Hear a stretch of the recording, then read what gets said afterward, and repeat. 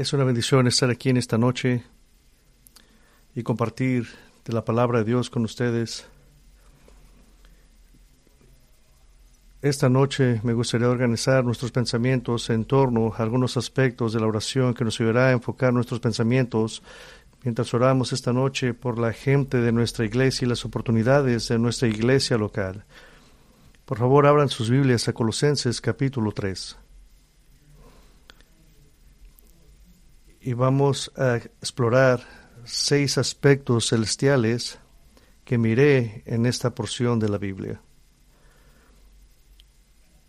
Colosenses capítulo 3, del 1 al 3. Dice así: Si habéis pues resucitado con Cristo, buscad las cosas de arriba donde está Cristo, sentado a la diestra de Dios. Poned la mira en las cosas de arriba, no en las de la tierra, porque habéis muerto y vuestra vida está escondida con Cristo en Dios. Esta carta de Pablo a la iglesia en Colosas le da a la iglesia doctrinas importantes a seguir y las preocupaciones por las que la iglesia debe orar. Nuestro cariño y nuestro enfoque en esta vida es madurar en el conocimiento de Cristo según Colosenses. El enfoque de Pablo en la carta a los colosenses es refutar las falsas enseñanzas que se estaban infiltrando en las iglesias en ese momento. Pablo habla de la circuncisión, por ejemplo, del corazón. Un corazón que es el Espíritu regenera y que pone la fe en Cristo, produce un cambio de corazón, no un cambio físico. Y Pablo refuta el judaísmo y la necesidad de obras para traer salvación. Jesús fue el sacrificio perfecto reconciliado en su cuerpo por su muerte para aquellos que creen en Jesús por la fe. Pablo también refuta la necesidad de seguir las prácticas judías de fiestas y sábados. Cristo es el centro de la fiesta y sábados del Antiguo Testamento. Cristo ha venido y ha sido revelado a todos. Pablo refuta el asceticismo al ordenar a los creyentes que hagan cosas muy prácticas todos los días para amar a sus cónyuges, criar a sus hijos, trabajar en su vida diaria para el Señor. Y Pablo proporciona cosas simples que un creyente debe hacer para agradar al Señor, que son parte del mundo físico, pero que demuestran una perspectiva espiritual al conocer y obedecer los mandamientos de Jesús. Un hombre espiritual está enfocado en conocer a Cristo y mantener sus mandamientos. También el gnosticismo también se infiltró en las iglesias, y Pablo cita la adoración de ángeles, la persecución de visiones y misticismo. Esto no es la práctica de los creyentes. Cristo ha entregado verdadera sabiduría y conocimiento que supera todo lo que el mundo podría dar, y los creyentes se aferran a Jesús como la cabeza. Pablo refuta todas estas prácticas con un mensaje simple para los creyentes. Busquen el conocimiento de Cristo, reconocer y adorar al Hijo de Dios que ha hecho todo, ha proporcionado toda la sabiduría necesaria en su palabra. Nuestra vida diaria debe ser vivida para el Señor, y la forma en que tratamos a nuestros cónyuges e hijos es importante. El pecado importa. Los creyentes deben fijar su mente en las cosas de arriba y no en la sabiduría de este mundo.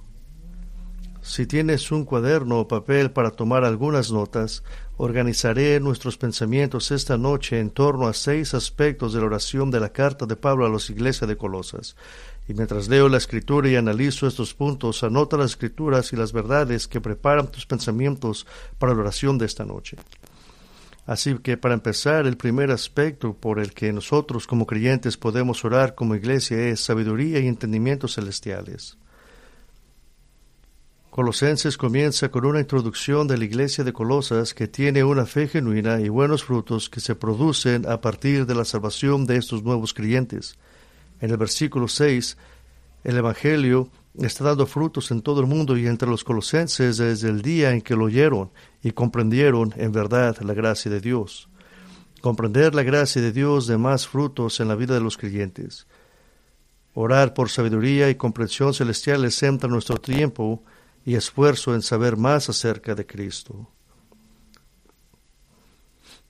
Colosenses del 1 al 9, capítulo 1, versículo 9, dice así: por esta razón también nosotros, desde el día que lo supimos, no hemos cesado de orar por vosotros y de rogar que seáis llenos de conocimiento, de su voluntad en toda sabiduría y comprensión espiritual, para que andéis como es digno al Señor, agradándole en todo, dando fruto en toda buena obra y creciendo en conocimiento de Dios, fortalecidos con todo poder según la potencia de su gloria, para obtener toda perseverancia y paciencia con gozo.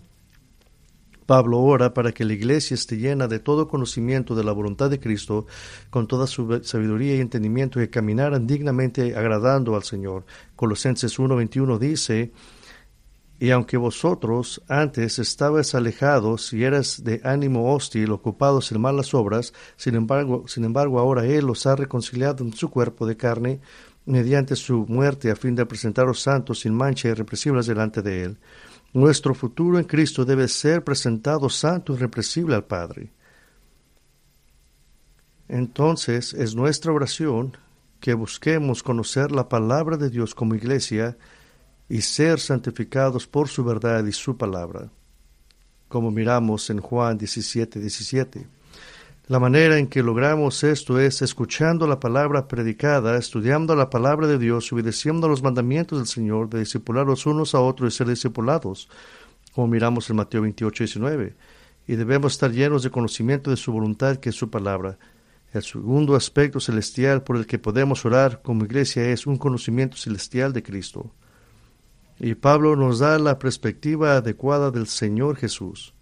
En Colosenses 1:12 se nos describe en detalle la obra de Cristo. El tema de nuestra iglesia aquí en Colosenses es Colosenses 1:28, contiene una advertencia para nosotros. Pablo está advirtiendo a la iglesia que tenga una visión adecuada de Cristo, no alterar ni quitar la gloria de Cristo de ninguna manera. Esta advertencia es un recordatorio continuo de enseñar y predicar la palabra de Dios hasta que seamos maduros y completos. Predicamos y enseñamos hasta que nuestros afectos sean hacia Cristo y las cosas de Dios en el cielo. Predicamos y enseñamos que somos reconciliados mediante la sangre de Cristo. Predicamos que Él es el camino y que no hay otro camino al Padre sino a través de Él. Y Pablo continúa sobre lo que debemos enseñar y predicar. El versículo 13 describe la acción de gracias a Dios que proviene de ser calificados para ser partícipes de la herencia dada mediante su sangre. Cristo es el Cordero de Dios y es la propiciación para nuestros pecados. Versículo 15 al 16 dice que Cristo es la imagen del Padre, el primogénito de toda la creación, que creó todas las cosas, y que todas las cosas fueron hechas para Él y por medio de Él. Él mantiene todo junto y es la cabeza de la iglesia. Versículos 19 al 20, el mensaje del Evangelio requiere que creamos y reconozcamos que Jesús no es el Padre, sino en todos los sentidos como hombre, plenamente Dios y plenamente hombre. Se ofreció a sí mismo para reconciliar al hombre. Y la advertencia que da Pablo es que no pervirtamos la verdad del Evangelio, que es la persona y obra de Cristo. Proclamamos la verdad, enseñando y advirtiendo a todo hombre con toda sabiduría que queremos presentar a todo hombre maduro en Cristo. Y nos aferramos a estas verdades, nos establecemos en ellas y enseñamos lo mismo a otros. Y el tercer aspecto celestial por el que podemos orar como iglesia es por corazones celestiales y honor celestial. Pablo nos ordena que seamos fieles y caminemos en Cristo, que no nos desviemos hacia la filosofía y el engaño vacío. El conocimiento de la palabra de Dios es suficiente para toda la vida. El capítulo 3 de Colosenses comienza con una visión de Cristo en su trono junto al Padre. Y nada puede ser más aleccionador que darnos cuenta de que servimos al Dios de todo el universo. Aparecemos ante Dios en gloria cuando Cristo regrese. El honor celestial que debemos buscar es una vida santa y pura. Marcos habla de la condición del corazón, de donde viene el mal de Marcos, en Marcos 17:20. Vaya conmigo a Marcos 7:20, donde habla de lo que sale del corazón.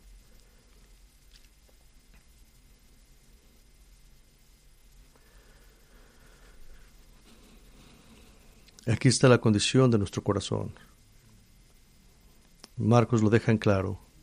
Y dijo, lo que sale del hombre es lo que lo contamina, porque dentro del corazón del hombre salen los malos pensamientos, la fornicación, el hurto, el homicidio, el adulterio, la avaricia, la maldad, el engaño, la sensualidad, la envidia, la calumnia, la soberbia, la necedad.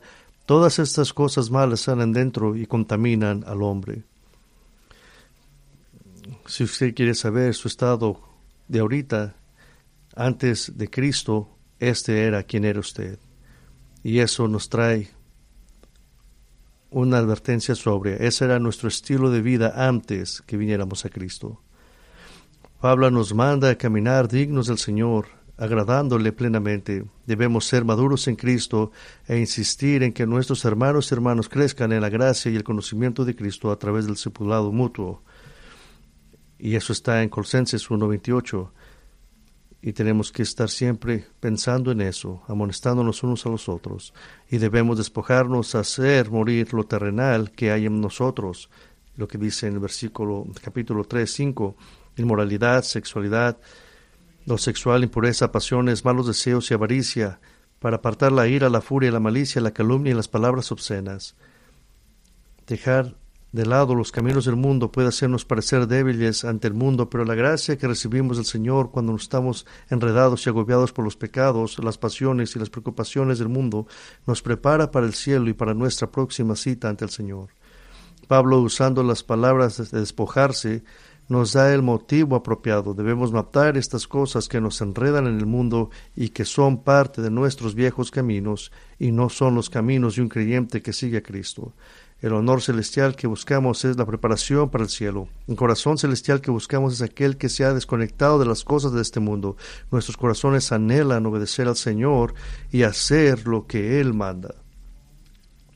Nuestros pensamientos y las palabras deben estar llenos de la palabra de Dios, con salmos, himnos y cánticos espirituales. Nuestro hablar debe de estar sazonado con gracia. Nos hemos revestido de amor al responder a aquellos en el mundo y a nuestros hermanos y hermanas en Cristo.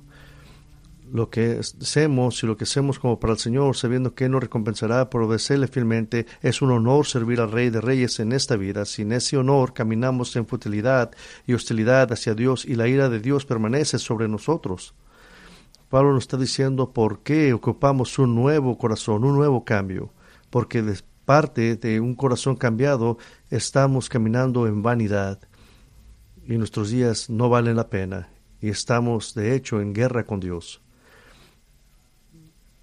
Y él acaba ese pasaje en el capítulo 3, dice que la furia de Dios permanece en nosotros para destrucción.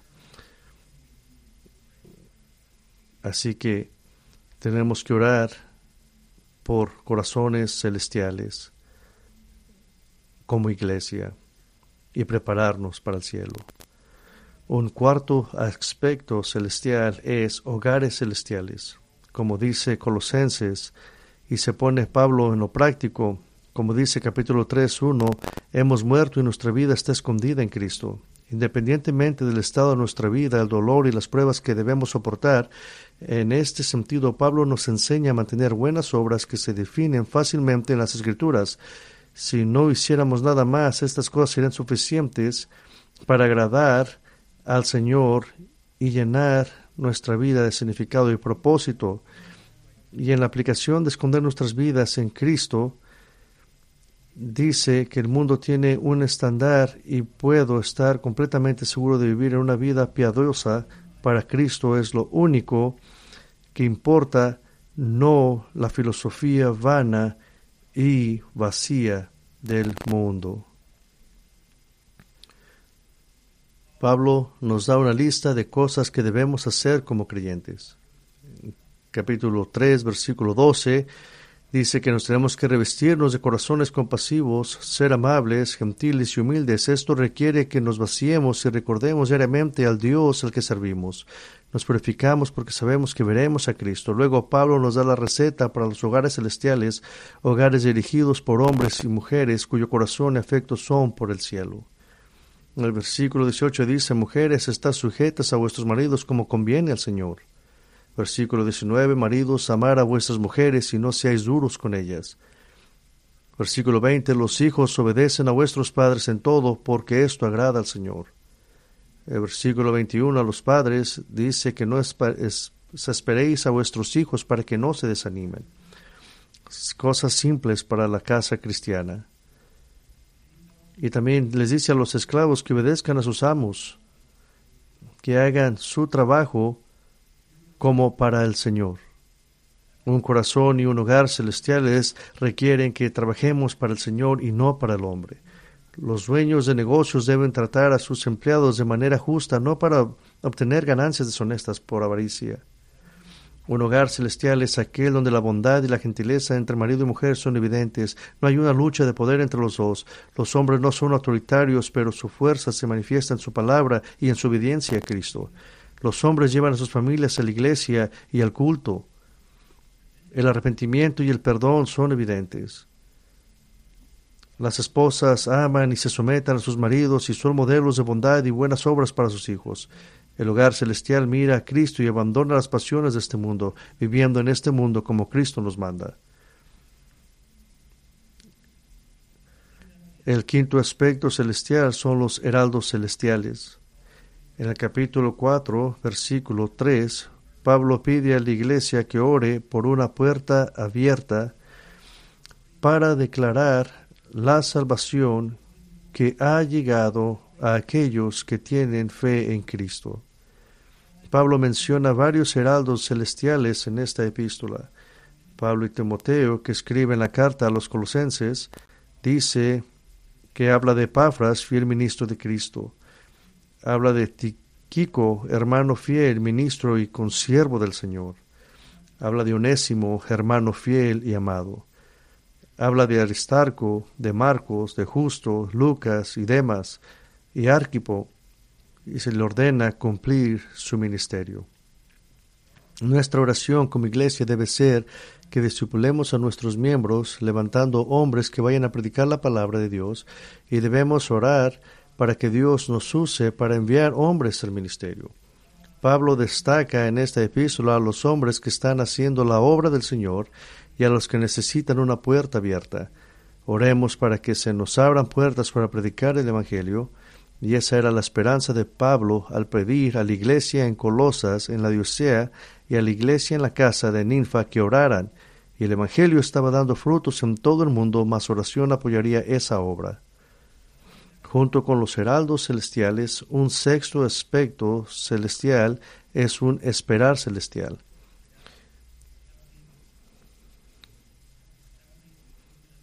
Tenemos conocimiento espiritual, tenemos una perspectiva espiritual, tenemos una casa y un corazón celestial,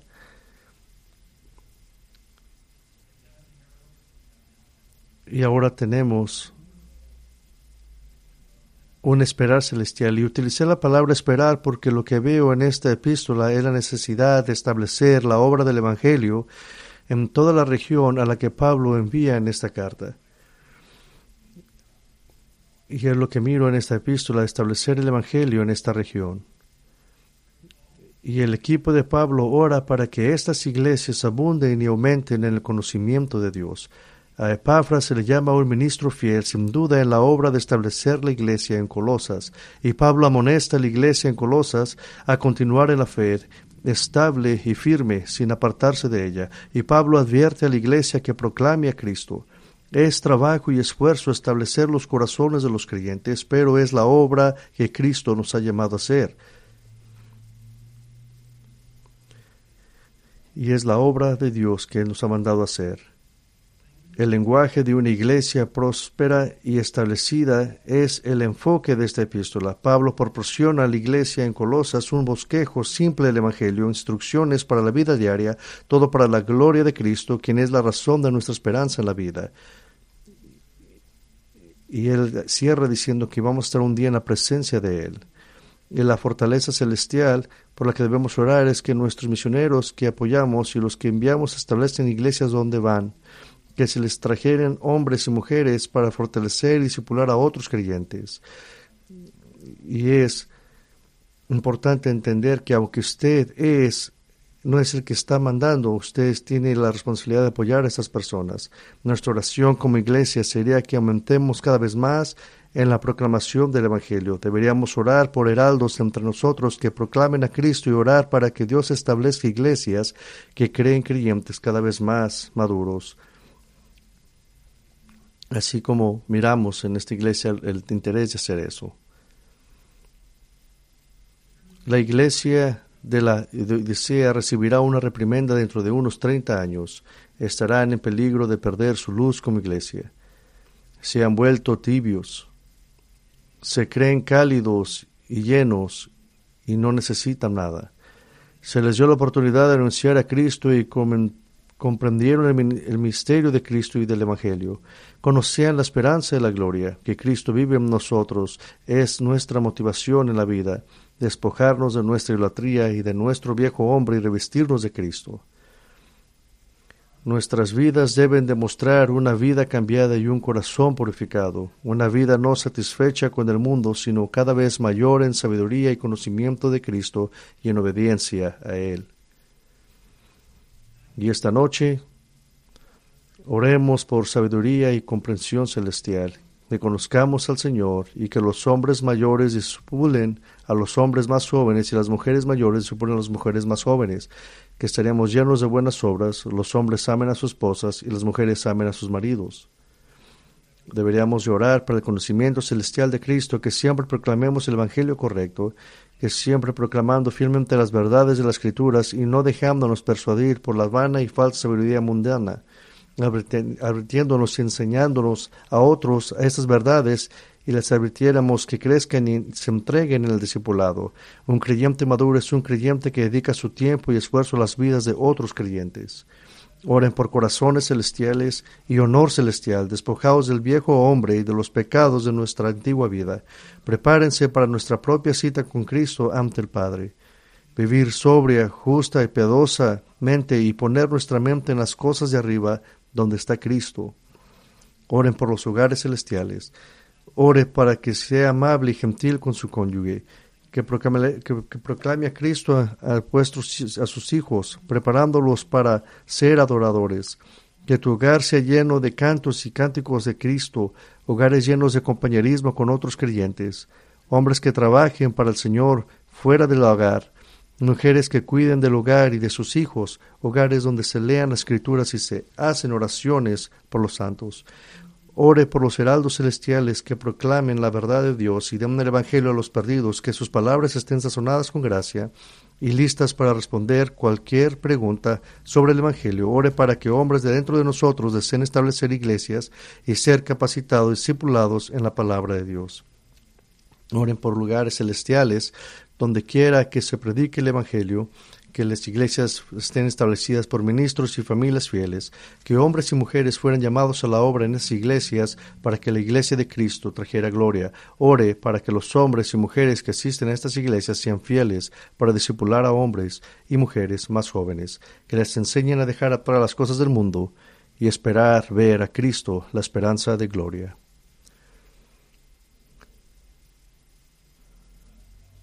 Vaya a Colosenses capítulo 3 una vez más, y es nuestra motivación en estos versículos. Si habéis pues resucitado con Cristo, buscad las cosas de arriba, donde está Cristo sentado a la diestra de Dios.